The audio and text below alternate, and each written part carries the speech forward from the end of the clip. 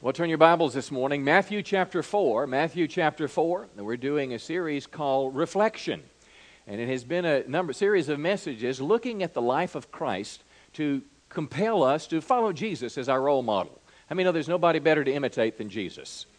I mean, I want to think the way Christ thinks. I want to talk like He talked. I want to value what He valued. I want Him to be first in everything. Hey, how many people have an Android phone? Let me see your hand here with technology. Well, we just got a church app that works on the Android phone.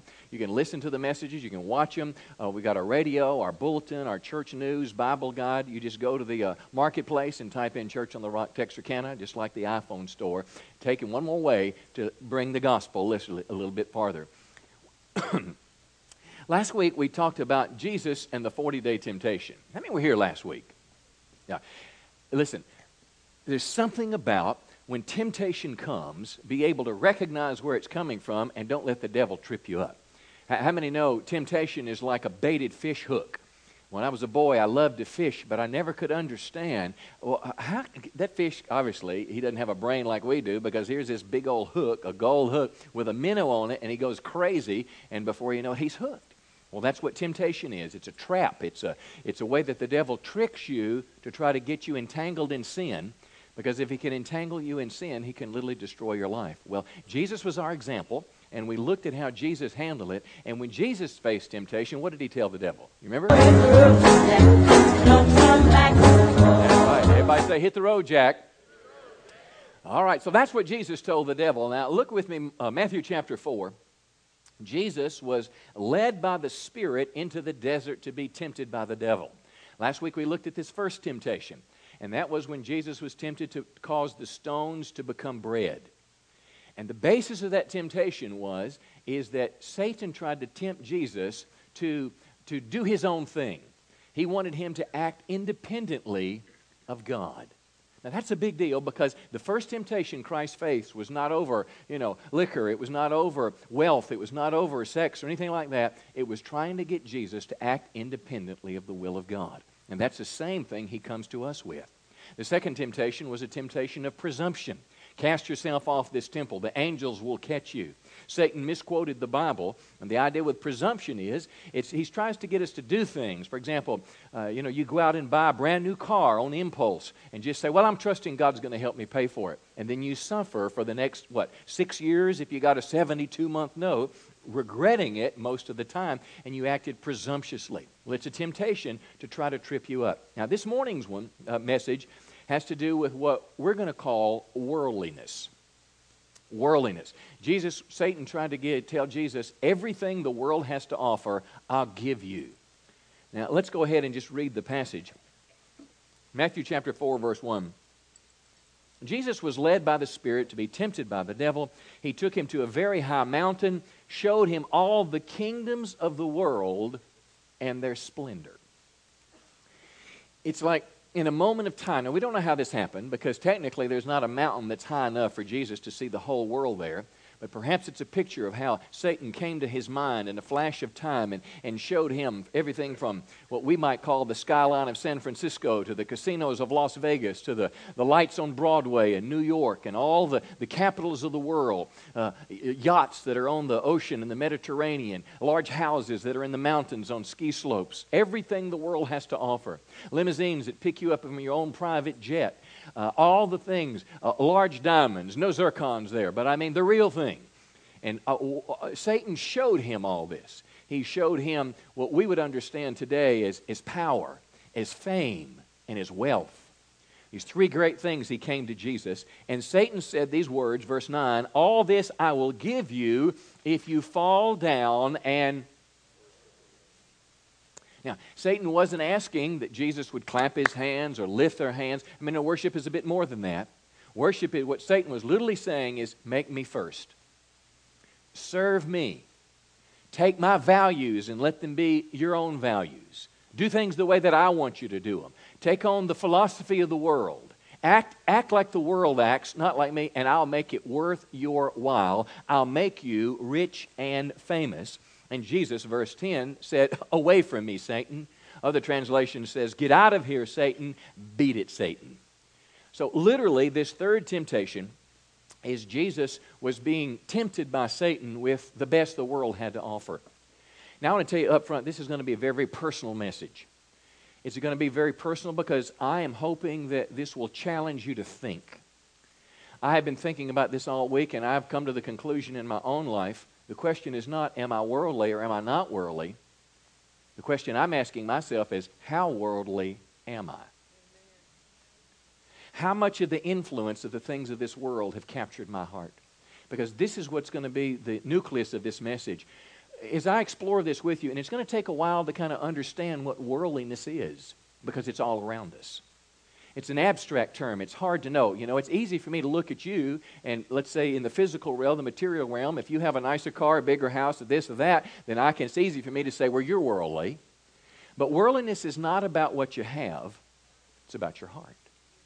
Let me say it again. Worldliness is not about what you have. You can take two people. You can take a lady, and let's say she has a beautiful, pear-shaped, 2-carat diamond, and all the women said, I wish it were me.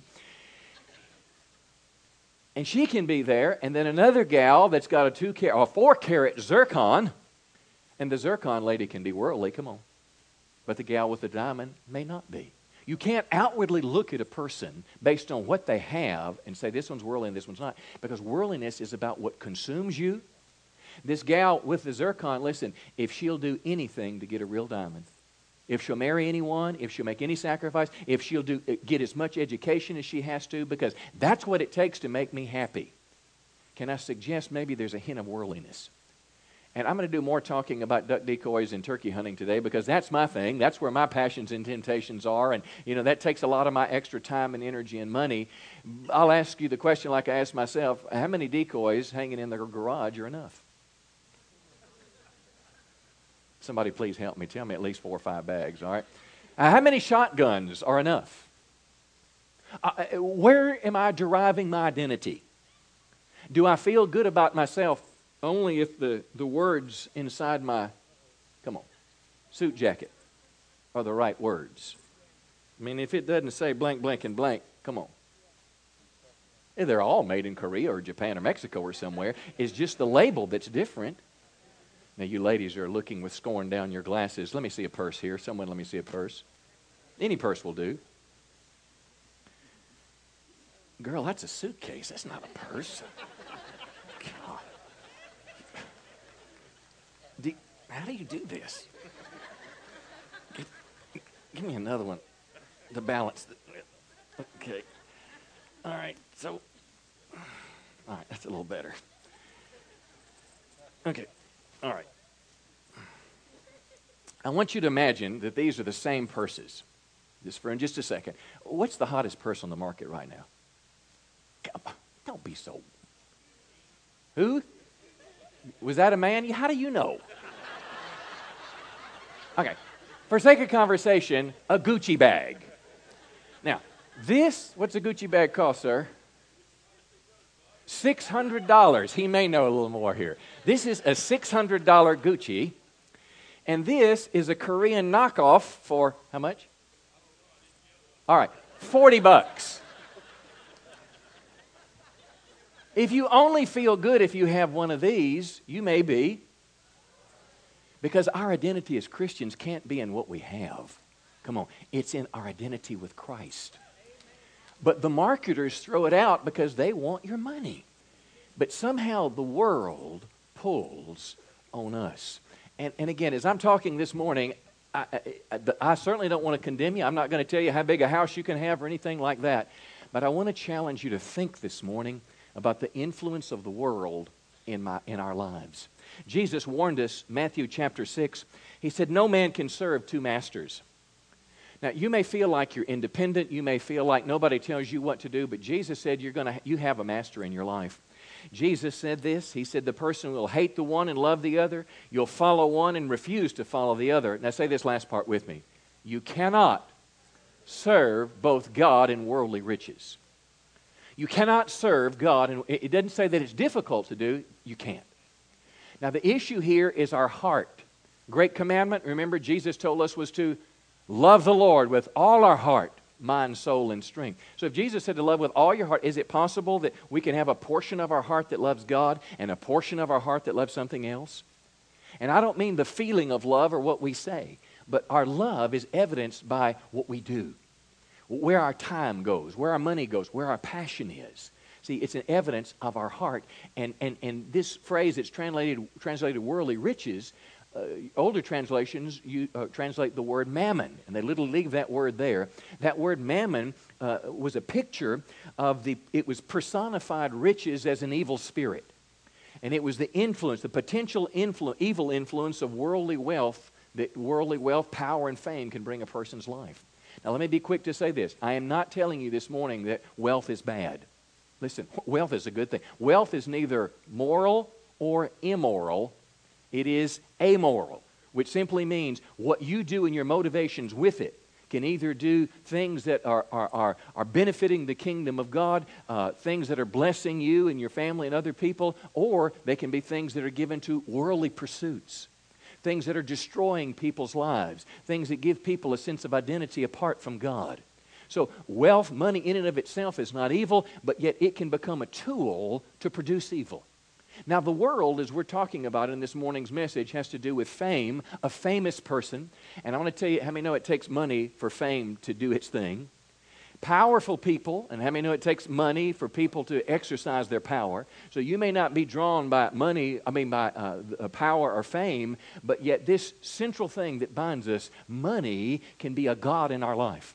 It is, in my opinion, one of the greatest sources of temptation, because how many know if Jesus was tempted by Satan, how many know I can be as well? So again, this may be a little bit confusing. I want you to feel a little uncomfortable, not because I'm making you feel bad, but I want you to allow the Holy Spirit to look in the mirror of your soul and ask the honest question, how worldly might I be? Punch your neighbor and say, I think it's going to be good this morning. Or you might tell your neighbor, I wish we'd have gone somewhere else today. But the good news is it'll be gone in 30 minutes. Matthew chapter 13, Jesus warned us about worldly temptation. He warned us, the parable of the sower, Matthew 13, verse 3. Jesus told them many things in parables or stories. His first one that he said, a sower went out to sow. Now, I'm sure if you know much about the Bible, you've heard this. There's seed, and the seed is the Word of God. It's the Bible. It's God's truth to you. There are 4 types of soil where the seed falls. And those soils represent our hearts. The first part of the parable, it talked about seed that was sown by the wayside. In other words, it just kind of fell there. It didn't get attention. The bird came and ate it up. How many know you have to cover up seed? You have to nurture it. The second kind of seed was sown in a rocky place. In other words, on the path. Like, how in the world can weeds grow better on my sidewalk than it does in the yard? I mean, I don't understand it. But a seed can get there, just a little bit of dirt, but when it gets real hot outside, it wilts. Well, Jesus said that's like a person who hears the Word of God. He doesn't put down roots. When trouble or persecution becomes from the Word of God, he falls away. And then he tells about our application, verse 7, about seeds that fell among thorns, and the thorns grew up and choked them. So thorns are things that come after God. It's things that grow up in the world. Imagine a garden. If you know much about gardening, it starts out, it looks so good. Everything has been disked up and planted. You've got your tomato plants there, and you've got your beans and everything else. But the problem is weeds begin to come up, and how many know weeds always grow faster than tomatoes? And before you know it, all the tomatoes are destroyed because the weeds came up. Well, this is the picture. Now, he explains it in verse 22. As for what was sown among thorns, this is the one who hears God's word, but notice what's it say? The cares of the world. The cares of the world and the deceitfulness of riches choke the word, and it proves unfruitful. Cares of the world. How many know what we're talking about this morning is not hideous, it's not evil. The devil doesn't have a pitchfork and horns. It's not, had black and all that. This is just daily life. One of our greatest complications in life is the material world. Probably 10 years ago, I had one of the biggest surprises of my life. The church gave me a duck hunting boat for 10 years of being here, and I loved to duck hunt. And anyway, after church, went outside, and there's this beautiful boat, and it's just glorious. But I want to tell you, it takes a lot of the cares of the world to take care of that boat. $25 a month to insure it. Doesn't matter that I hadn't used it in a year. $25 a month to insure it. $75 to make sure that the little stickers are current on the thing. You got to cover it up, because if you don't cover it up, the sun will mess up the camo paint that you work so hard to get. Are you with me this morning? And your cover is going to rot every few years, so you got to get another one. Unless you build a garage, and you can't build a bigger garage because they don't allow it, where you live, so you got to buy a new house so you can get a bigger garage for this boat that was given to you. And you don't have to use it very often around here before the prop gets bent up, and it's only a couple $100 to recondition the prop every time. So what I'm telling you is the cares of the world will consume you. Boats are not bad. I'm just telling you, it's a care. And you can only have so many cares in your life before your life is filled up.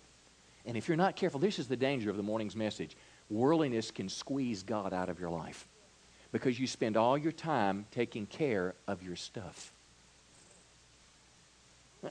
What's better, a small house or big house? Well, it depends how much you want to clean. It depends. What are you going to pay in property taxes? Now listen, I hope you can have as big a house as you want. This is not to say big is bad and small is better, but it simply say the bigger it is, the more it takes to take care of it. And if you need to help some clean it, the bigger it is, the more it's going to cost you. And the more it's going to cost to take, to heat that thing in the wintertime and all that. That's the cares of the world. So what I want you to see in this message, I'm not talking about something that's evil and bad. I'm talking about what we're just living in every day. And Satan wants to pile your plate as high as he can to keep you distracted from kingdom work. The deceitfulness of riches. Deceitfulness of riches simply means that I'll be happier if I have more and if I can have this. It's a lie, it's a trick that's talking to you, that whether it's your coat, what it says inside the coat, or your purse, or if you have a look, if you only have a certain kind of car, or if you're only able to dress a certain way, that's what's going to make me accepted, and that's when I'm going to be happy. My friend, it is deceitful. Listen, some of the most miserable people I know are people that have wealth. So, well, I'd like to give it a try. Well, I'd like to give it a try too, but here's what people that have a lot of wealth say. Everybody wants my money. Everybody's in relationship with me for their Christmas present. It's the truth. If you have money, other people want to take it away from you. I mean, it's just the world. But the promise was that if you went and you, got your doctorate degree, and if you did all these things, and you studied, and you invested, and you blah, blah, blah, blah, blah, and you worked as a partner for 60 hours a week, when you arrived, you'd be happy. I'm telling you, the deceitfulness of wealth will take decades of your life from you, and when you get there, you'll find it's as empty as it was when you were poor. Because happiness is not found in what you have. Happiness is found in the overflow of your heart.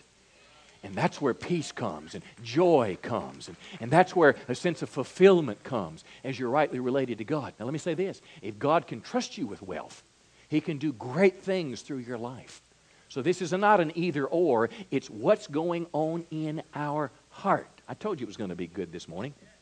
What is the world, though? What is it? There's a number of Greek words that are translated in your English Bibles, world. Sometimes it refers to the earth. Sometimes it refers to people. John 3:16, for God so... It's not the planet Earth like extreme environmentalists that are worshiping the earth. That, by the way, did you know the Bible says one day the earth is going to be destroyed and there's going to be a new heaven and a new earth? Do your best to take care of this one, but don't worship the earth. Well, listen. The world in this context is the word cosmos, which refers to the godless world system. The godless world system that's hostile towards God under the control of Satan. Did you know that Satan is in control of much of what goes on in this world? In the Garden of Eden, God gave Adam dominion over the earth. When Adam and Eve sinned, they turned it over to Satan. And the New Testament in Ephesians 2 says that Satan is the prince of the power of the air. In 2 Corinthians 4, he is the God with a little g of this world. And John 12 said he's the prince of the earth. Well, Satan has some level of control, and he's behind the systems, the values that are making this world work.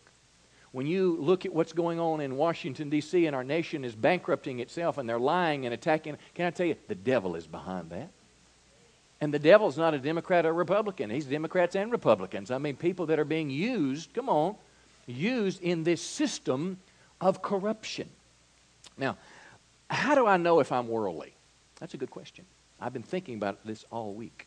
Because you know, most messages, most sermons are simply a guy talking to himself in the presence of other people. You do realize it, don't you? How do you know if you're worldly? Well, again, it's not by the size of the house or the car. It's by your heart. Now, there's evidences, though, of our heart. Now, if I'm Madonna and I sing, what's that song, Material? How did you know that? I had to look it up on YouTube.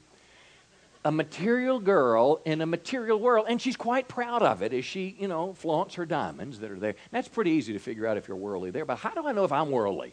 Let me throw out just a few things. How about if I know more about the batting averages of the St. Louis Cardinals, who just won the World Series, than if I can name every player and all their stats, but I can't name the four Gospels? What would you say you are? Maybe a little worldly. That doesn't mean you're bad, but it just means the world. Now, are baseball scores wrong? No. Christians should be influencing everywhere. But if the scales are tipped like that, how about let's say I got a $100 bill in my pocket and there's this brand new duck decoy. I was going to pick on the sale of boots that they're having in town here because, no, you just absolutely can't wear the same boots you wore last year. And it's not because they're tore up or don't fit or they're the wrong color, it's just they're out of style anymore. Please don't turn me off and run away and just say that I'm the Antichrist talking. Listen, if you can do both, if the missionary comes in, the Lord says, I want you to give him that $100. If you can give him the $100 because the Lord said, come on, this is not the preacher talking, but because the Lord prompted you to do it, if you can give that missionary $100 and buy the boots, go buy them. But if you have to choose between the two and you choose to buy the boots, what are you? I didn't say it, they said it. How about if all your favorite songs are secular songs? How about if it's Saturday, big game, or Friday night, whatever, big game, all the friends are going, but earlier in the week someone had called you to go to the homeless shelter and feed, and you felt the Lord wanted you to go. But when game time came, you went to the game. What would you be? Maybe. Now listen, games are not bad. You can go to the homeless shelter 7 days a week, but if your heart's not right, you're wasting your time. So it's not just, what everybody sees. It's my heart. But there are some evidences. Again, I've been asking myself the question this week, not am I worldly or not, but how worldly am I? Every time I get a Cabela's catalog in the mail, I realize there's some things that I don't have that will make me happy. I didn't even know they made such things. But when the catalog showed it, come on. Now, is anything wrong with those things? Well, let me give you an example for you that are illiterate when it comes to the modern techniques of duck hunting. When I was a boy, you wanted movement in your decoys when it's still. You had a little string and you tied it and you pulled it a little bit when the little ducky wasn't working. You don't have to do that today. Listen, $200, my friend, will buy a duck that flaps its wings, that shoots water out of its rear, and it just does everything. And there's not just one to choose from, there's 4 or 5 to choose from. And you want to get the right one, so you get in your car and drive to Stuttgart, Arkansas, and go to Max Prairie Wings to test them out. Now, is there anything wrong with that? No, unless it consumes your heart. You can get a duck that flaps its wings. $175. It's sitting there. It's got batteries in it. It's flapping its wings. You have to pay more if you want the one that has a little auto thing on it, but you can get it, and it's spinning. It's in the water, like a duck. Well, guess what they had this year? They had a deal that would hold 6 of those babies up in the air. You say, well, Karen, our preacher, what's wrong with him? What do you collect?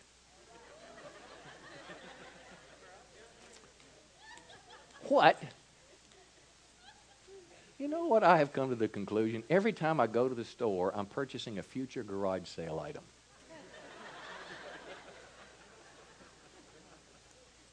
Is it anything wrong with that? No.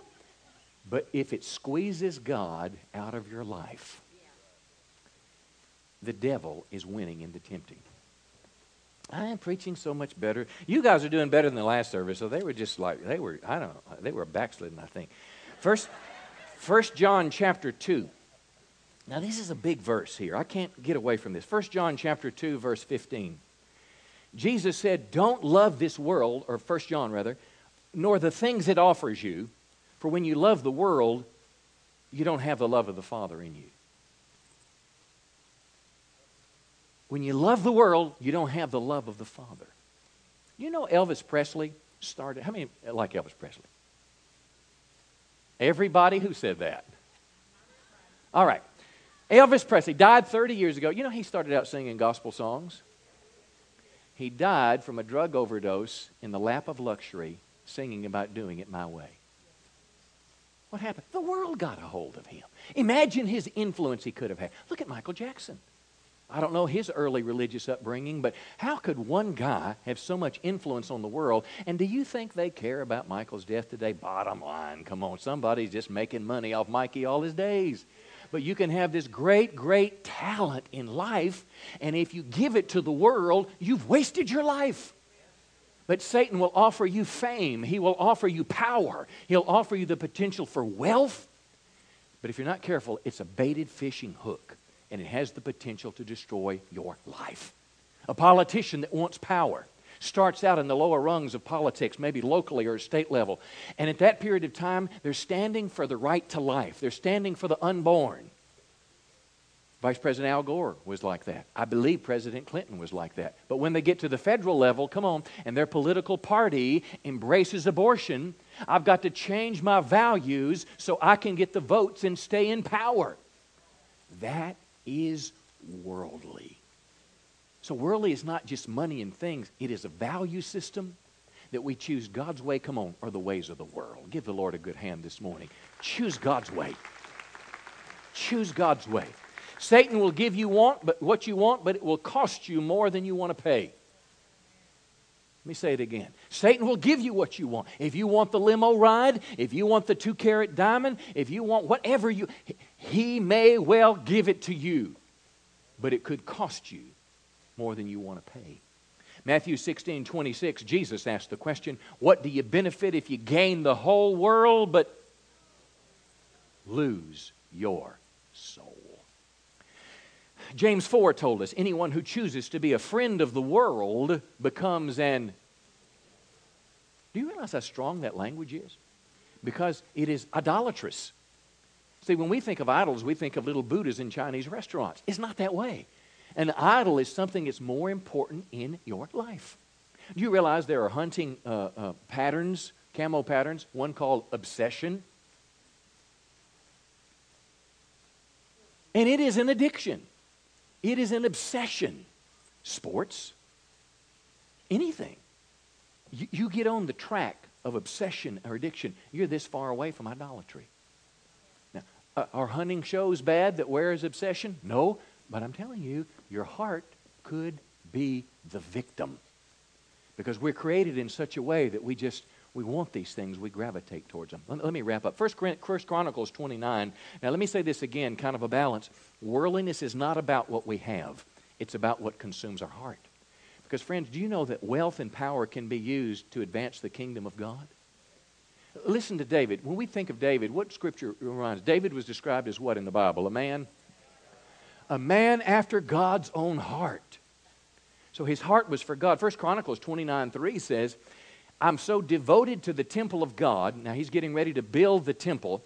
I'm giving all of my private treasures of gold and silver to help in the construction. All of it, he said. But do you know he had 112 tons of gold? At Friday's price of $17.56 an ounce, that is $7 billion with a B dollars. $7 billion of gold and $287 million of silver. But what did he do with it? He put it into the kingdom of God. Here's the problem. Not the problem, but the issue. If God can give you things, meet your needs, let you enjoy it, because aren't you glad 1 Timothy 6 says that God gives us wealth and things to enjoy. But it doesn't stop there 100%. Some of it channels out of my life, come on, to build the kingdom of God, to help the poor, to help the needy, to fund God's work. You know, Jesus, when he borrowed a tomb for 3 days, a wealthy man gave him a tomb. Joseph of Arimathea. The disciples didn't have, they had walked away from their professions, but God had put wealth in somebody's hand. Can I tell you, God can use your wealth in a powerful way if he can trust you with it. It'll either implode on you or the kingdom will explode if you're trustworthy. Come on, and if you're trustworthy, He may give you more. He may get, listen, a couple $100,000 today could erect a metal building for 4,000 Haitians in the nation of Haiti, just south of us. If God can trust us with wealth, God can do great things through us. So it's not a good or a bad. It's what is going on in our heart and who or what is consuming the passions of my life. You're getting quiet on me. A couple more scriptures here.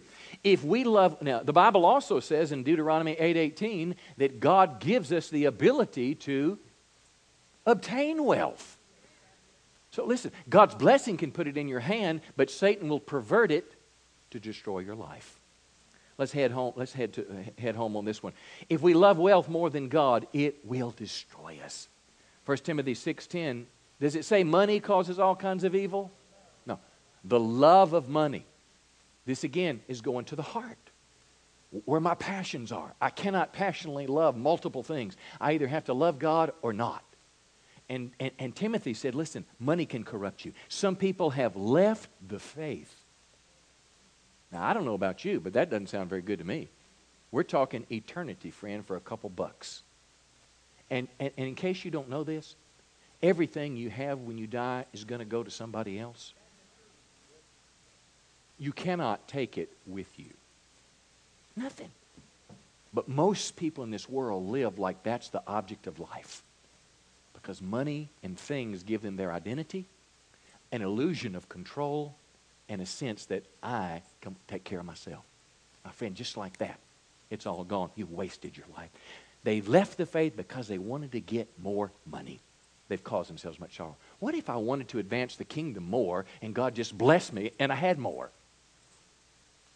Is it possible that if Jesus was my priority, that God could bless me with more and these other things would fall in place? Well, I think it is. Mark chapter 10, verse 17. I'm going to kind of wrap it up with this. Mark 10, verse 17. There's a story about a rich young man. This rich young guy was probably like most of us in this room today because, you know, even a tither can be worldly. Worldliness is not just about, it's about our heart. Well, this guy came to Jesus and said, hey, what do I have to do for eternal life? And you know what Jesus told him? Jesus said, listen, I asked about the commandments first. He said, I've obeyed all those from my youth. Now, I couldn't say that. I've obeyed all the commandments from my youth. Well, then the conversation goes further, and Jesus said, okay, you lack one thing. Take what you have. I want you to sell it all. Give it to the poor, and then follow me, and you'll have eternal life.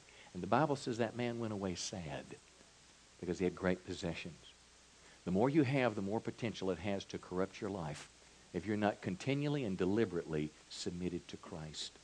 And then Jesus said this big thing. He said how difficult it will be for those who have wealth to enter the kingdom of God. So again, wealth is not bad. But when it falls into our hands, come on, Satan can try to seduce our heart. Let me close with this kind of a perspective for you. I hope you'll think about this.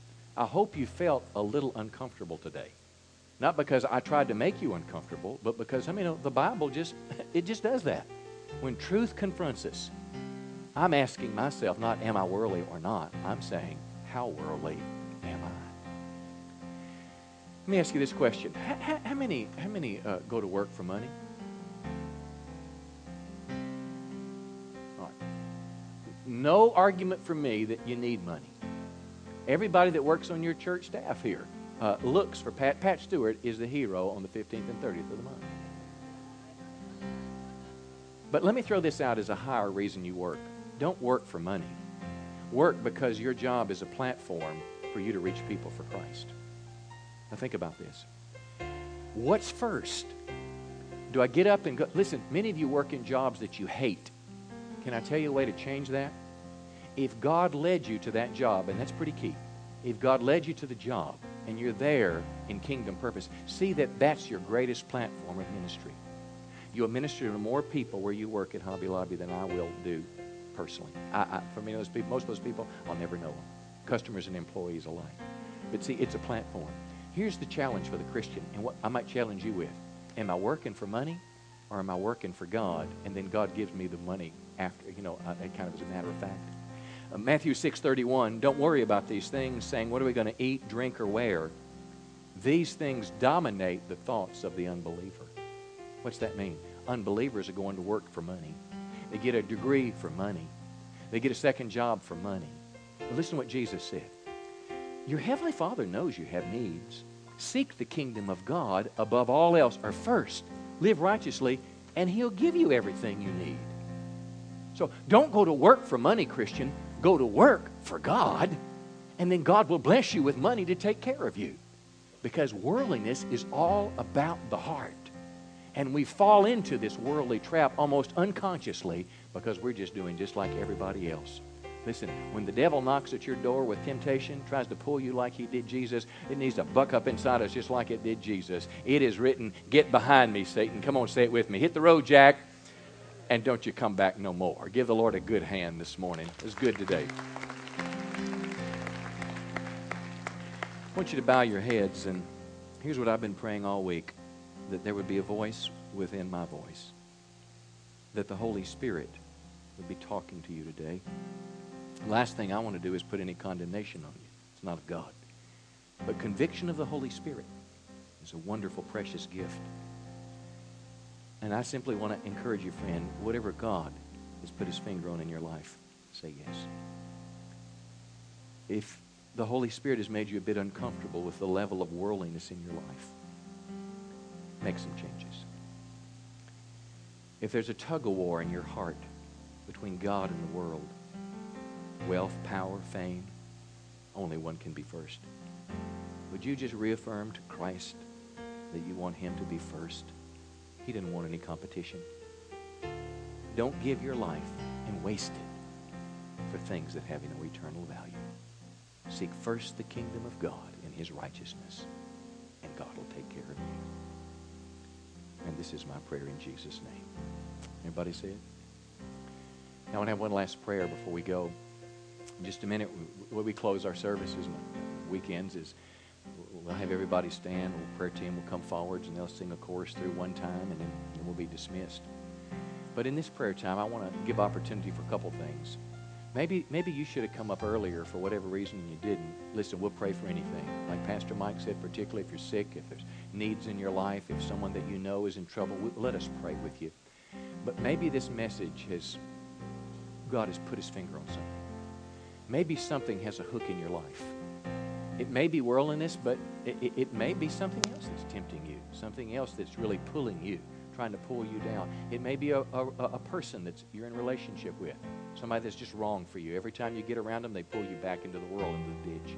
You may want to have prayer with somebody. Let them pray with you that you could break away from that thing. You know there's spiritual ties in all this. The devil, the god of this world, the prince of the power of the air, he's behind these tricks. He baits the hook.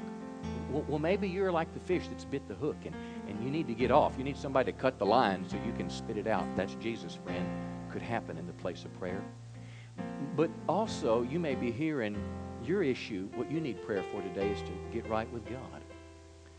Maybe when I was talking about the world, it resonated with you like it has with me, that I'll never be happy with the things of the world. And I want to tell you, I've been there.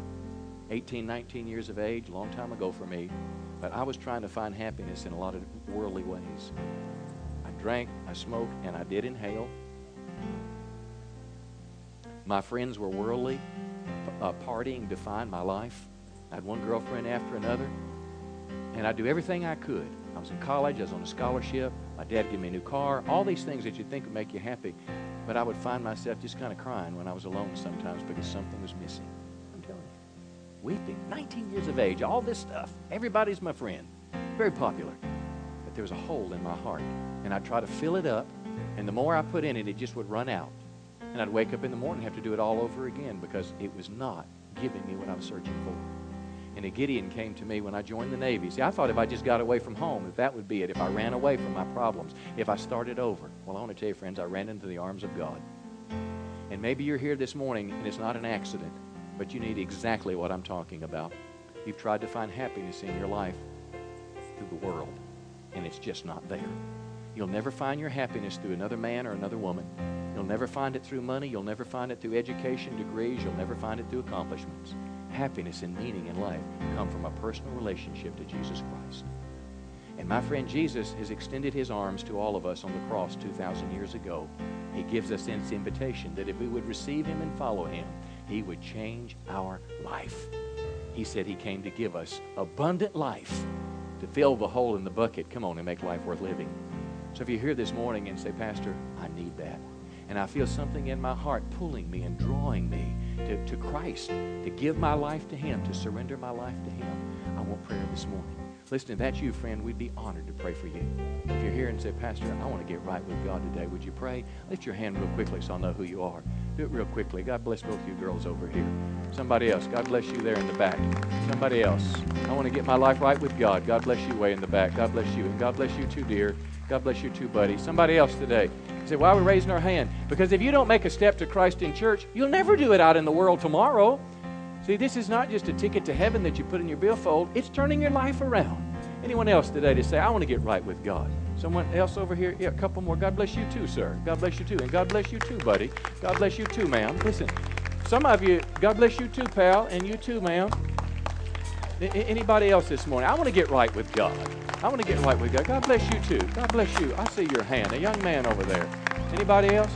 Anybody else? God bless you too, buddy. I want to get right with God. My life is not what it's intended to be. God has more for my life. Anybody else? I'm telling you, this is a starting place. This is a starting place this morning. You that lifted your hand, listen, let's everybody stand to our feet, but I wanted all you that just lifted your hand to get right with Christ, come on to the altar, let us pray for you. Our prayer team is coming.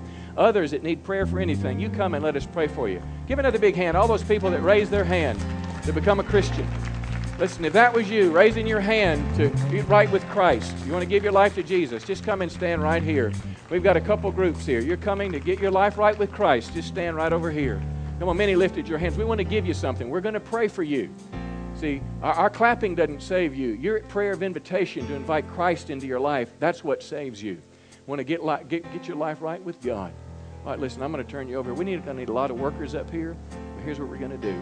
First of all, we're going to have a prayer together. And the prayer is an invitation. It's like a gift. You know, on Christmas, look under the Christmas tree, and there's probably a present with your name on it. Well, that present's been under there, you know. It could be a couple days or a couple weeks. It doesn't become yours till you open that gift. And that's kind of what it means to receive Christ into your heart. That you literally say, Jesus, I want to surrender my life to you. I want you to change me. I'm going to give you my life. You receive Christ. We're going to pray for you. But then we want to give you something, too. There's this book, a tremendous book that changed your life. It's about what to do next. You know, if you were to come to me today and say, I think I want to be an architect. And I'd say, well, great. You know, you got to go to school and you got to take math classes. You need to get in Morris Elementary to get a good start. There's something you do to reach your goal. Well, this book will talk to you about reading the Bible. It'll talk about prayer and going to church. It'll talk about getting baptized. We love to baptize you next week. And this will help you as well. We'll give you that right after. But right now, let's just bow our heads. And we're all, and everybody in this building is going to say this prayer together. And this is your prayer, hopefully from your heart. I want you to say this with me. Dear Heavenly Father, thanks for loving me. I don't understand it, but I sure do need it. I've made a mess out of my life, and I hadn't found happiness. All the places I've searched for it have left me empty. So Jesus, I'm coming to you. I'm surrendering my life. I ask you to take control and come into my life and be my Lord and Savior. Forgive me for my sins. Forgive me for all I've done wrong. And change my life. I want to live for you the rest of my life. In Jesus' name. Amen. Come on, give them a big hand today. Give them a big hand. God bless you. God bless each one of you making this step to Christ. God bless each one of you. Now listen, Pastor Joe's going to help us here. Get your materials and come right over here. We'll just leave them here. This is a start for you today. Once you take these book and these materials, let us help you with the next step. Come next Sunday. Let us baptize you in water. Keep going. Read your Bible. Keep praying. Keep coming to church. Praise the Lord. He's going to share it with you. Hey, it's a great day, wasn't it? Pastor Mike is going to have the little close here, and if there's any other prayer that's needed, he'll meet you. Huh?